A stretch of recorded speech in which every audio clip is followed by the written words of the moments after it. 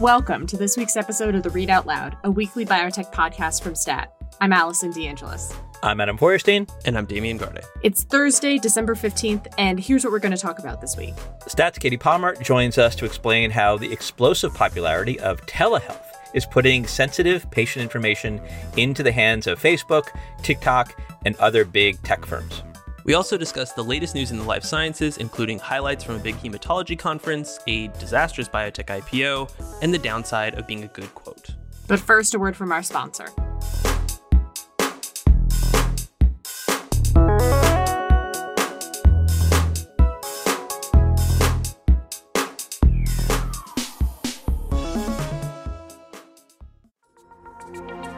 Hi, I'm Angus McCauley, the COO of STAT. Cancer is always a difficult diagnosis, but we know that for many people diagnosed with blood cancer, there is hope on the horizon. I'm here with Gina Laporte, Vice President, Global Head of Lymphoma and Chronic Lymphocytic Leukemia Development at Genentech. Gina, tell us more. There is tremendous hope. Thanks to devoted researchers and clinicians, cancer patients are achieving remission and living longer, and there is more hope for cures. My colleagues and I are so honored to play a role in the continued effort to bring better care to even more people living with blood cancer. For nearly 2 decades, our scientists have been studying and developing new approaches to improve initial treatment, address resistance and relapse, improve quality of life, and ultimately help people extend remissions and live longer. Thanks, Gina. Listeners, for more on Genentech's work in blood cancers, visit gene.com/hematology. That's GENE.com/hematology.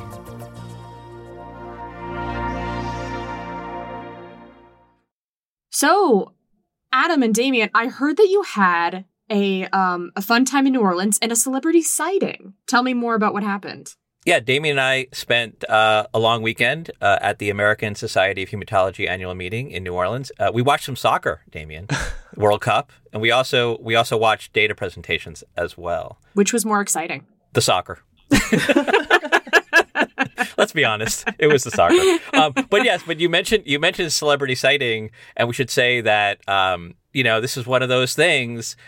Taylor Swift, who I think everybody knows, is the globally famous singer-songwriter. She was in New Orleans at the same time as the ASH meeting, ended up at Preservation Hall watching jazz on Saturday night, which happened to also be the site or venue for a ASH-related party that was sponsored by the healthcare investment bank, BTIG. And there was a lot of buzz over the weekend about, biotech, healthcare, Wall Street types hanging out at Preservation Hall, and there was Taylor Swift. It is kind of a telling detail of the parasitic effects that conferences have on American cities, that Preservation Hall, perhaps one of the most storied music venues in this country, also happened to be the site of a healthcare banker sponsored meeting. But I guess that's neither here nor there. We should talk about the data. So did you guys learn anything aside from being starstruck by T Swift? I think it was a fairly incremental meeting, and I don't want to get into the weeds of the data and the stories that we wrote. You can go to our website. We wrote a lot of stories, and our colleague Angus Chen was there also. He wrote a lot of stories. I do want to bring up one issue that I think is it's a little bit of a problem, I feel like, for the industry, and that is we have this trend of sort of this incremental dribbling out of clinical data, and where we're seeing a lot of it now, and we saw it a lot at ASH, is with companies that are developing these off-the-shelf cell therapies for various types of blood cancer. And I think you guys will recognize the sort of the phenomenon that I'm talking about is where, there's some update to some early stage study where there's another 3 patients worth of data, just a little bit more of follow-up, and we get this, this sort of, like I said, this sort of dribbling out. And it's so difficult to interpret those data. The numbers are so small that, one response one way or the other, or one patient who relapses one way or the other, really swings the interpretation of the data. And we're seeing more and more of this. And I feel like it's a problem for the industry because, we've sort of set these expectations that there's going to be this sort of constant, data flow. And, a lot of it is, it's these companies are under pressure. They're under pressure from, their investigators who want to present at meetings like ASH. They're under pressure from their investors, their shareholders, the hedge funds who own the stock, who need like quote unquote trading catalysts. But I feel like it doesn't do justice to the companies developing these, because you never sort of get a large enough data set to really kind of make any sort of meaningful interpretation. I agree with that. And I think one thing that stood out at ASH is that to the clinicians who may one day be prescribing these therapies to people with blood cancer, it is likewise frustrating and kind of bewildering to have a reporter like me in their face saying, what do you make of this abstract? And what I'm asking them to comment on is, like you said, data from 3 patients in a single-arm study with 12 months of follow-up in a disease that is known for, really, really common relapses. And I'm saying, the complete response rate was X% over this many months. What does that mean for this therapy? Would you prescribe this? And all these other pushy questions. And these people who do this for a living and who care for their patients and who want, as I guess we all do, as I suppose we all do, or I hope we all do, better treatments for some of these very serious diseases. These are, these drugs are often tested as a last line of therapy for people with recurring life-threatening blood cancers. But everybody's just dealing with these small numbers kind of being broadcast across presentations.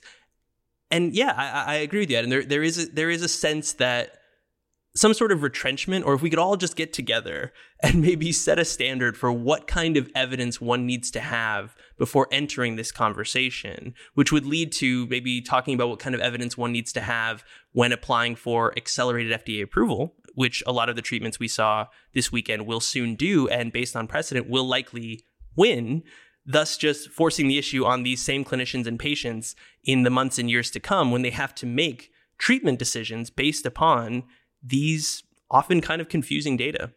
Yeah, I totally agree, Damien. And so biotech, you have a data dribbling problem, and I think you need to fix it. But let's move on. Adam, I do have to jump in here for a second. Like, what you're describing seems like an inherent,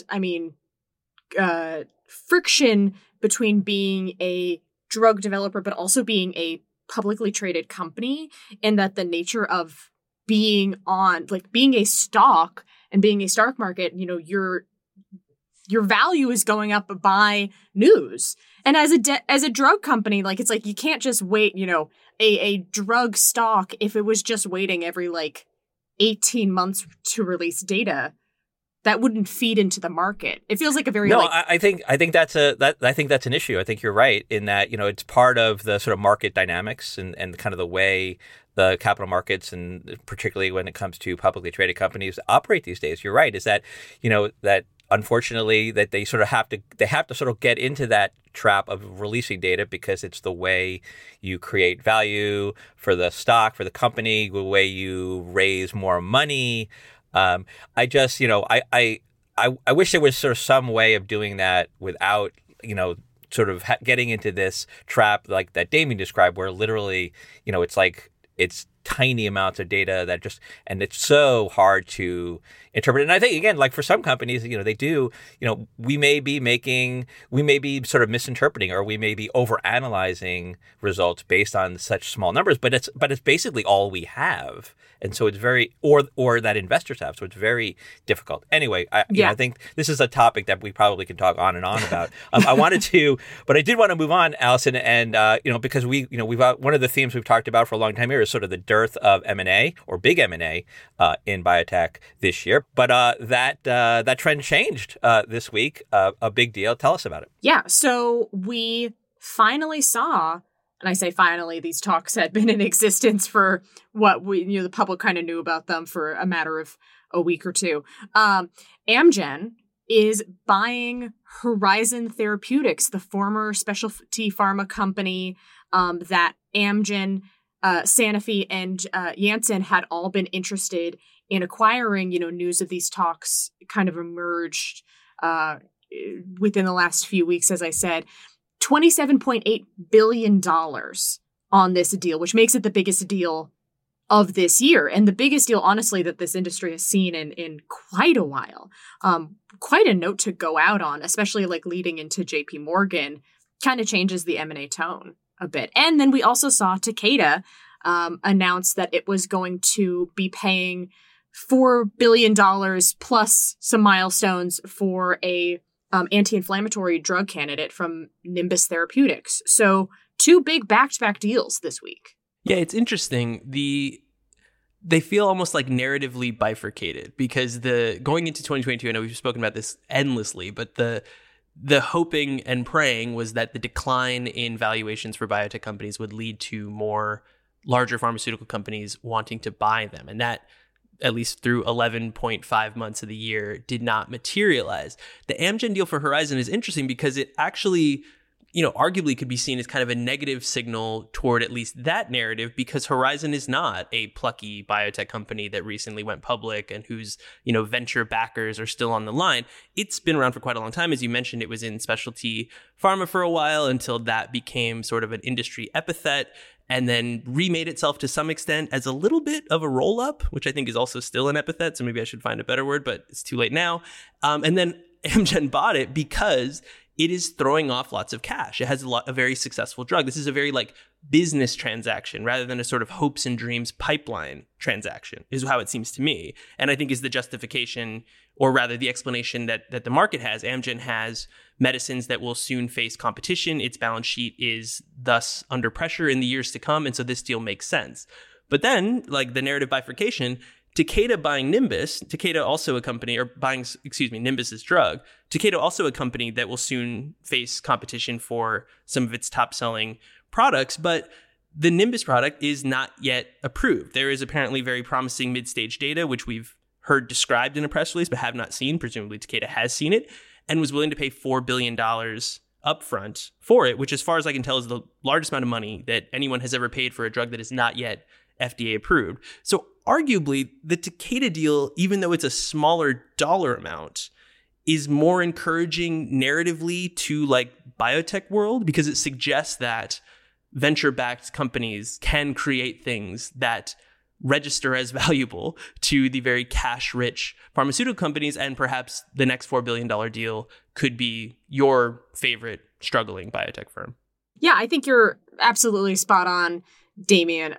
The Horizon acquisition, I personally took me by surprise when the word came out that not only Amgen, but 2 other companies were interested in buying Horizon. And the argument has been made that, they've got this, portfolio of rare disease drugs that Horizon has acquired and kind of built up to over the last, 5-6 years, that drug makers are finding really interesting. Obviously, we've seen some, big rare disease acquisitions in the last couple of years with Alexion and AstraZeneca and Takeda and Shire, but it doesn't narratively fit in, to your point, Damien, with this plucky biotech, the venture-backed companies creating value like the Takeda Nimbus deal does. So gang, speaking of venture-backed companies, Third Harmonic Bio is one such company that went public in September. Obviously, this has been a bad year for IPOs, just like it's been not a great year for M&A. So I think Third Harmonic was sort of seen as maybe a sign of hope that they were able to go public in September. Alas, they blew up today. Being Thursday, the day we recorded this podcast, the company announced this morning that its lead drug, its only drug in its research pipeline, is being discontinued for, technically for the lead indication because of some liver toxicity, liver safety issues that have been picked up in clinical trials. Yeah, that's quite a blow. I mean, Third Harmonic was one of a handful of IPOs this year, and I remember in September, when it went public, there was kind of a brief fluttering of maybe this is hope for the IPO market. It didn't really materialize, and I think that this is kind of a down note for that little fluttering of hope. I was actually just talking to a venture capitalist earlier this week and was like, "So how are you feeling about IPOs in 2023?" And his tone hadn't changed in the slightest. It was like, nope, IPO's still not feeling like that's a significant option for companies, except in, very rare cases. So tough news. It's interesting to look at Third Harmonic as kind of an object lesson of where we're at, because at the height of the last boom, which peaked, I guess, as recently as like late 2020, when companies were going public so easily and raising so much money, they tended to be the sort of hopes and dreams platform companies with preclinical pipelines and science projects that could transform every cell into something or other. There was always a very, very attractive, very kind of futuristic tone to it. Everything crashed, and Third Harmonic, emerging as this trial balloon, I guess, for whether IPOs could return, was by contrast really, really chastened in terms of its ambitions. It had this one drug. Its S1 used the phrase "a pipeline in a pill," which I don't think I had seen since like 2013. The drug was pointed at a known target, so it would have competition, but theoretically a validated target. And even then, it seemed like a struggle for the company to get out, as so few companies had been able to do IPO-wise. And then yet here we are. And it blew up. So in many ways, the virtues it seemed to have, which is, a single asset company with a defined strategy and a, easy go-to-market phase 2, 3 thing, is now kind of counting against it, because that drug being functionally discontinued means they're falling back on drug discovery. And so, I'm not going to read live stock prices on a podcast that will be published hours after we record it. But their stock is down quite a bit, as you would imagine. And I imagine it'll be down even more whenever people listen to this. So I don't really know what the lesson is here. Biotech has tried it the expansive way. Companies like Sana, we've spoken about, have lost the vast majority of the value they once had and have embarked upon layoffs. And then biotech has tried it the austere way in the form of Third Harmonic Bio, and we're seeing how that's playing out. Biotech is hard, Damien. That's the lesson. Biotech is hard. Let's end this Chatty Cathy segment with what we have been calling the George problem. Damien, explain. Oh, boy. Well, thankfully I can rely on real audio here to help tell the story. But George Yancopoulos, the co-founder and chief scientific officer of Regeneron Pharmaceuticals, has for quite a long time, with great justification, been perceived as just a good quote, a guy that you want to ring up if you're writing a story about the drug industry or the path of science, and more relevant to this, a really good person to have at your event. He and Len Schliefer, his colleague, the CEO of Regeneron Pharmaceuticals, have built this sort of aura, these personas, as being kind of iconoclasts in the industry that they're part of, as being willing to call out their peers, which is relatively rare, and especially in years past, extremely rare in the pharmaceutical industry, and as being, people with a clarity of thought, unafraid to speak their minds, yada, yada, yada. Well, and sometimes that goes too far. How getting it out there. You can't deliver a vaccine until you have a vaccine. You can't deliver a treatment until you have it. So these are secondary problems. I'm sorry, but think about how ludicrous your point is.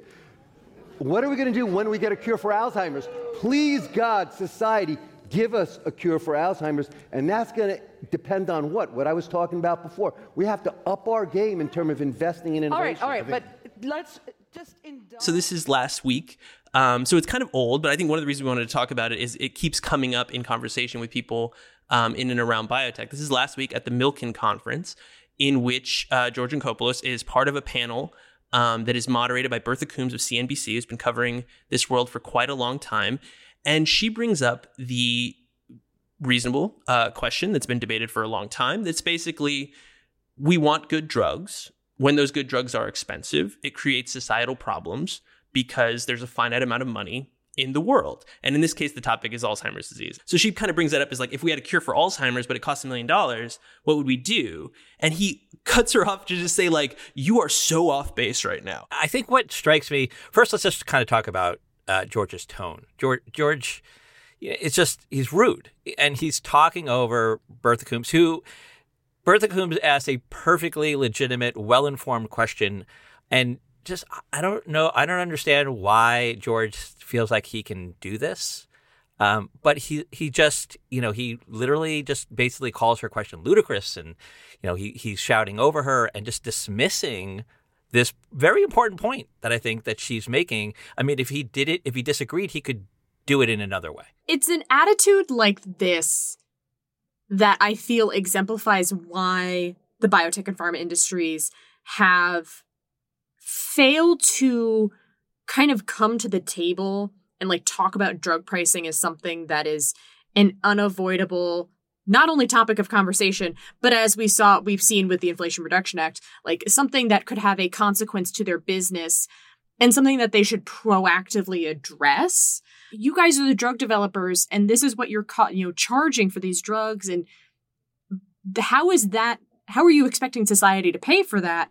And him dismissing it entirely, I feel like exemplifies a larger problem within the industry. That I would imagine that George is not the only person with an attitude in that vein, maybe the only person who would go on stage and express it.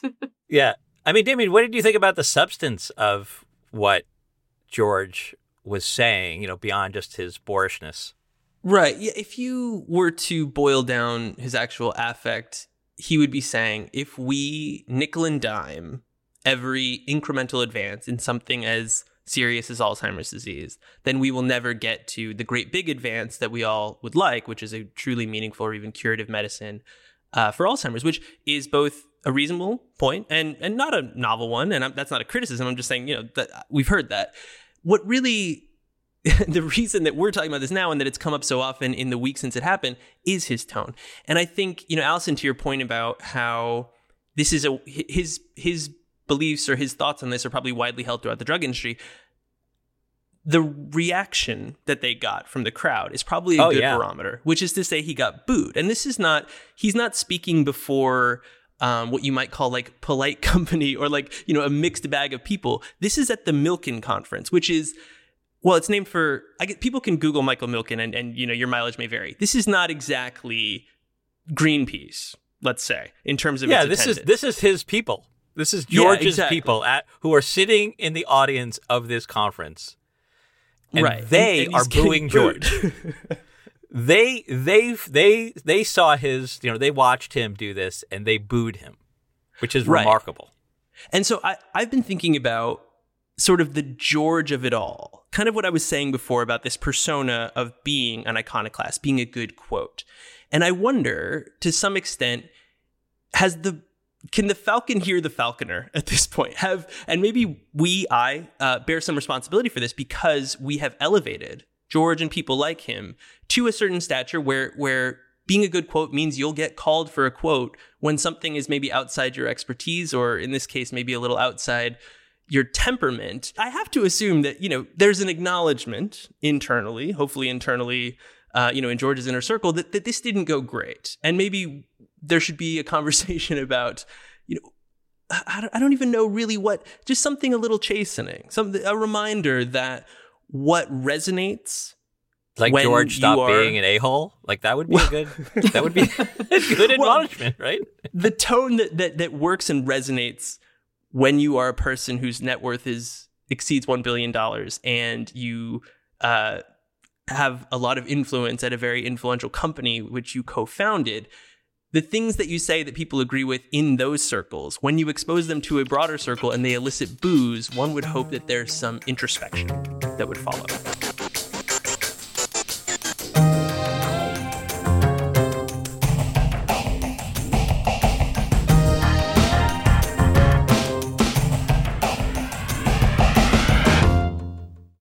Think about this all too real scenario in the digital age. You're suffering from migraines, or you're having issues with your mental health or substance use.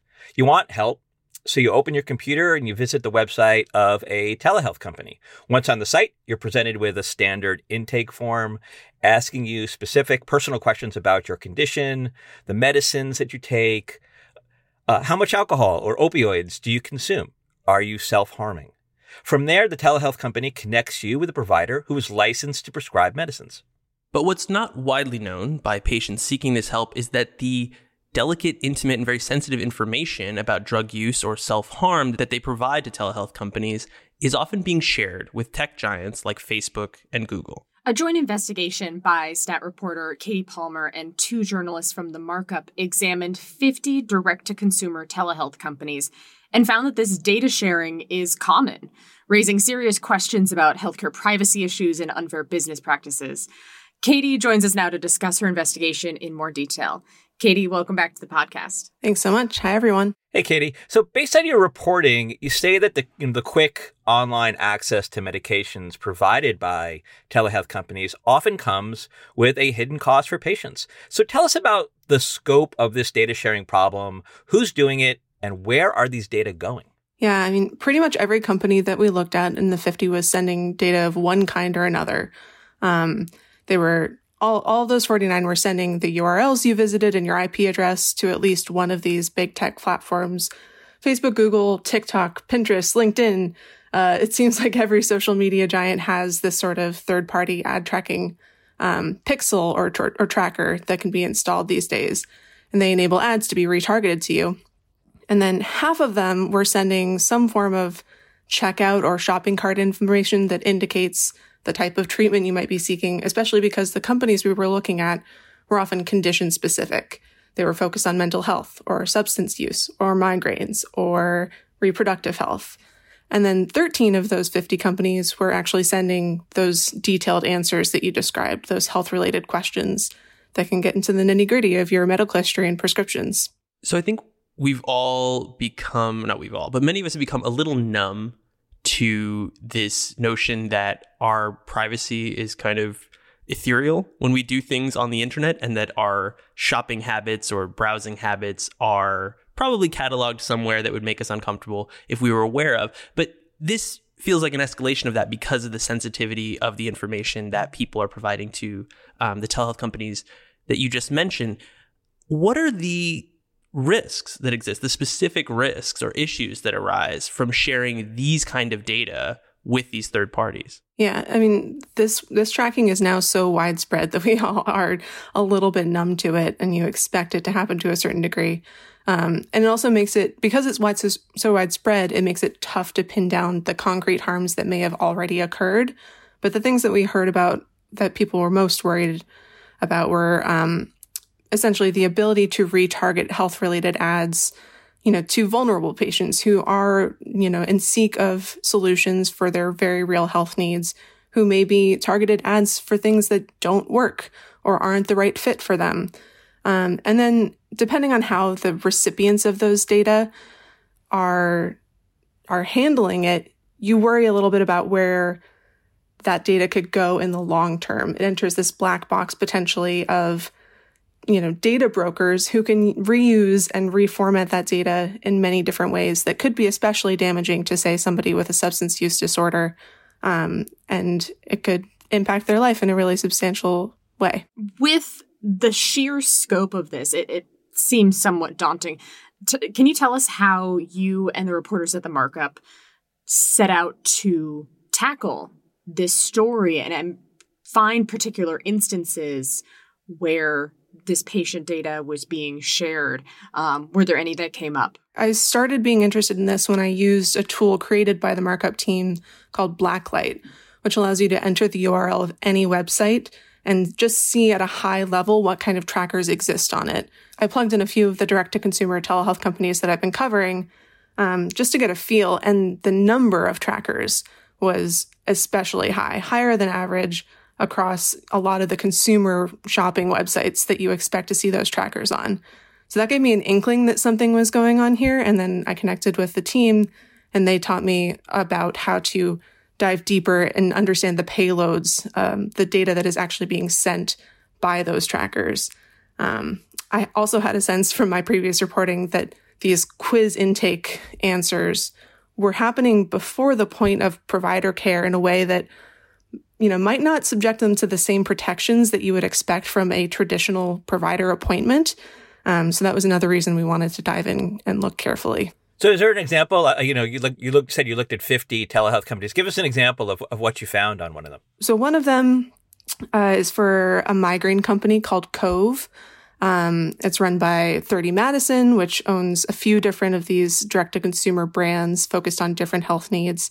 And on this one, we found the answers to those specific questions about your migraine, symptoms, essentially.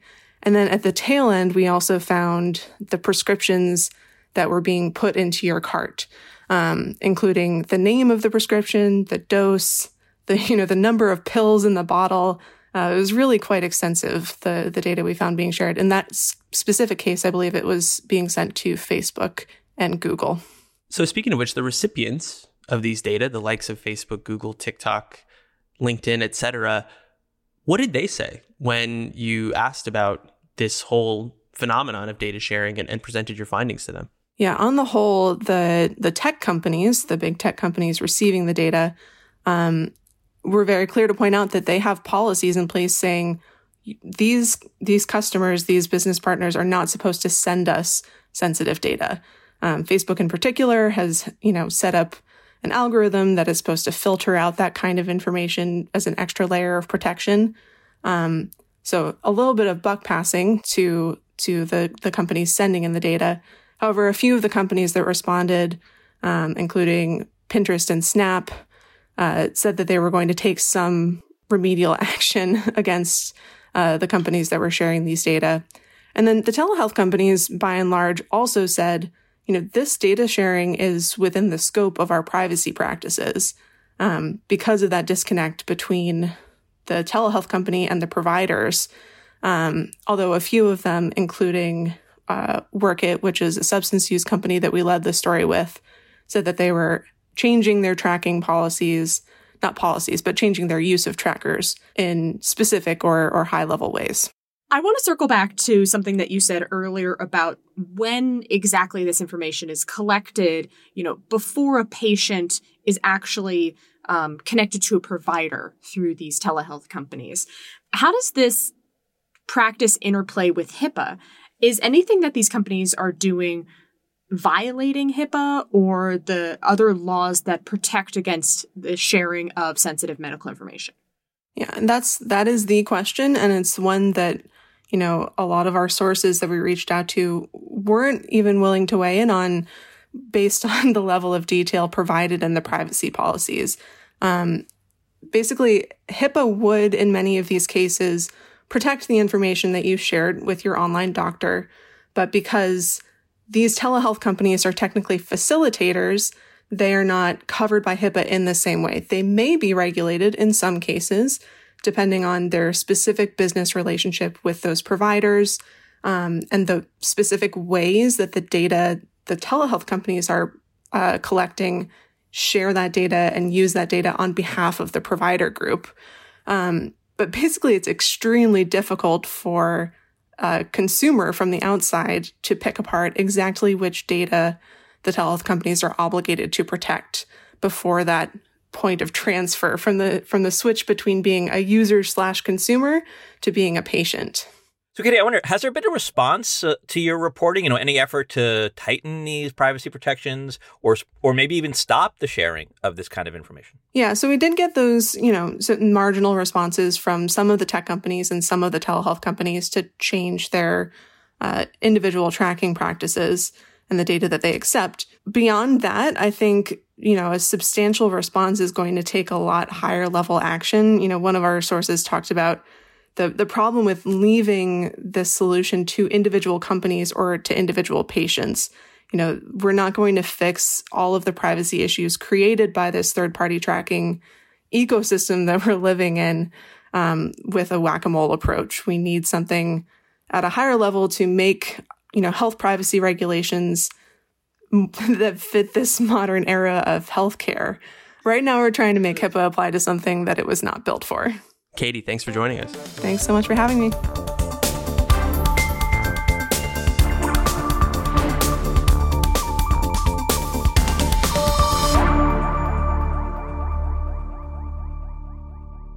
And that does it for another episode of the Read Out Loud. Before we get to the rest of the outro, I want to extend a huge thanks to Allison DeAngelis, who has stepped in over the last 6 months as a co-host of this podcast. And she's done a remarkably wonderful job, and it's been a great talker with us. So, Allison, thank you so much for being with us.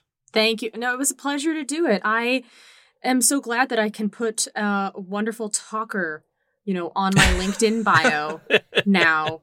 So anytime that you guys want to have me back, just holler. Absolutely. We will do that. And as a housekeeping note, we're around this week and next week, and then we're going to be off for the week between Christmas and New Year's. And then the podcast episode of, I guess the first one of 2023, Meg Terrell, our co-host, CNBC reporter, will be back with us. And I did speak to her, and she is really looking forward to getting back to podcasting with us. And we are really looking forward to having her back. In the meantime, thank you to Teresa Gaffney for producing this week's episode. Our senior producers are Hyacinth Empanato and Alyssa Ambrose. Our executive producer is Rick Burke, and our theme music is by Brian Joel. We'd love to hear from you. Tell us what you like about this week's episode and what you didn't like, and what sort of advice you might give George Yancopoulos. You can do all that by sending us an email at readoutloud@statnews.com. And if you like what we do, leave a review or a rating on Apple Podcasts or whichever platform you use to get your podcasts. See you next week. Except I won't.